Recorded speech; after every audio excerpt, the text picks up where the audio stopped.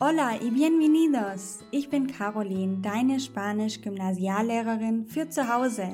In jeder Lektion gebe ich dir wertvolle Lerntipps und erkläre dir wichtige Vokabeln und Grammatikregeln, egal ob du Anfänger bist oder bereits fortgeschritten. In diesem Podcast teile ich meine YouTube-Videos im Audioformat mit dir. Dadurch wirst du an der einen oder anderen Stelle zu etwas aufgefordert, was sich auf die Plattform YouTube bezieht. Alle genannten Links sind jedoch auch hier in den Shownotes auffindbar. Lass uns gemeinsam in die wunderbare Welt der spanischen Sprache eintauchen. Vamos! Wenn du die Akademie startest, dann sieht das ja erstmal so aus. Und dann gehst du ein bisschen weiter runter und siehst hier die ganzen Inhalte. Wenn du jetzt mit dem ersten Modul startest, organisiere dich, dann gehst du da einfach mal drauf und dann kommst du zu dieser Ansicht hier. Und jetzt siehst du links die ganze Leiste mit den Inhalten und hier siehst du immer in der Mitte das, wo du gerade drauf bist. Kannst hier auf das Plus gehen und dann siehst du, was alles in diesem Modul enthalten ist. Und das funktioniert hier mit allen Pfeilen so. Du hast am Anfang meistens ein Video und PDF-Dateien dazu. Du kannst reingucken, Lernmethoden, also das sieht überall ungefähr gleich aus. Jetzt möchte ich dir mal kurz zeigen, wenn du zum Beispiel deinen Lernplan erstellst mit mir, dann gehst du in Modul Organisiere dich, zweitens mein Lernplan und öffnest dann das Video zum Beispiel, wo du mit mir deinen Lernplan erstellst. So schaut das aus. Wenn wir jetzt aber mal zum Beispiel in ein Video reingehen. So, das ist immer ein sehr vorteilhafter Ausblick. Du siehst das Video, das schaust du an und wenn du Fragen hast, genau zu diesem Video oder einen Kommentar abgeben möchtest, wie du das Video fandest zum Beispiel, dann kannst du das immer hier drunter machen. Die Vokabellisten für jede Unidad findest du immer beim Ausblick. Das heißt, du hast den Ausblick, da sage ich dir, das und das machen wir in der Unidad 1 und dann hast du hier die Vokabelliste zur Unidad 1. Jetzt gibt es ja nicht nur Lernvideos, sondern auch die passenden Übungsaufgaben dazu. Und die findest du immer quasi unter dem jeweiligen Video. Also wir haben hier beispielsweise in der Unidad 1 das erste Video hier angeschaut und dann findest du direkt darunter Übung 1, Übung 2, Übung 3 dazu. In deinem Lernplan wird aber auch genau stehen, wann du die machen musst. Also keine Sorge, das hat alles Hand und Fuß und sobald dein Lernplan gemacht ist, mit diesem Video hier oben, mein Lernplan, wenn du das geschaut hast, dann hast du deinen Lernplan und weißt genau auch, wann du was machen musst. Außerdem gibt es ja noch die Tareas Finales, also die Abschlussaufgaben am Ende jeder Unidad. Und da gehst du so vor, dass du siehst, okay, ich habe Unidad 1, 2, 3, 4, 5 gemacht. Du schaust dir dann noch kurz den Rückblick an von der Unidad 1, damit du auch noch mal kurz rekapitulierst mit mir gemeinsam, was hast du alles gelernt in dieser Unidad.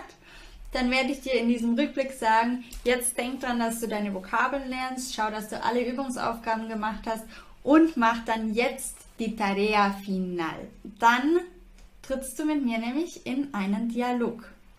Ich spreche mit dir, du gehst auf Play und je nachdem, Hola, buenos was ich días. sage, ¿Qué tal? musst du ¿Cómo eben verstehen. Du hast aber immer die Möglichkeit, hier den Untertitel noch einzuschalten. Schau, Hola, dann buenos siehst du días. hier unten ¿Qué den tal? Untertitel. ¿Cómo estás? Falls du es vom Hören nicht verstehst, kannst du also auch lesen und du antwortest hier.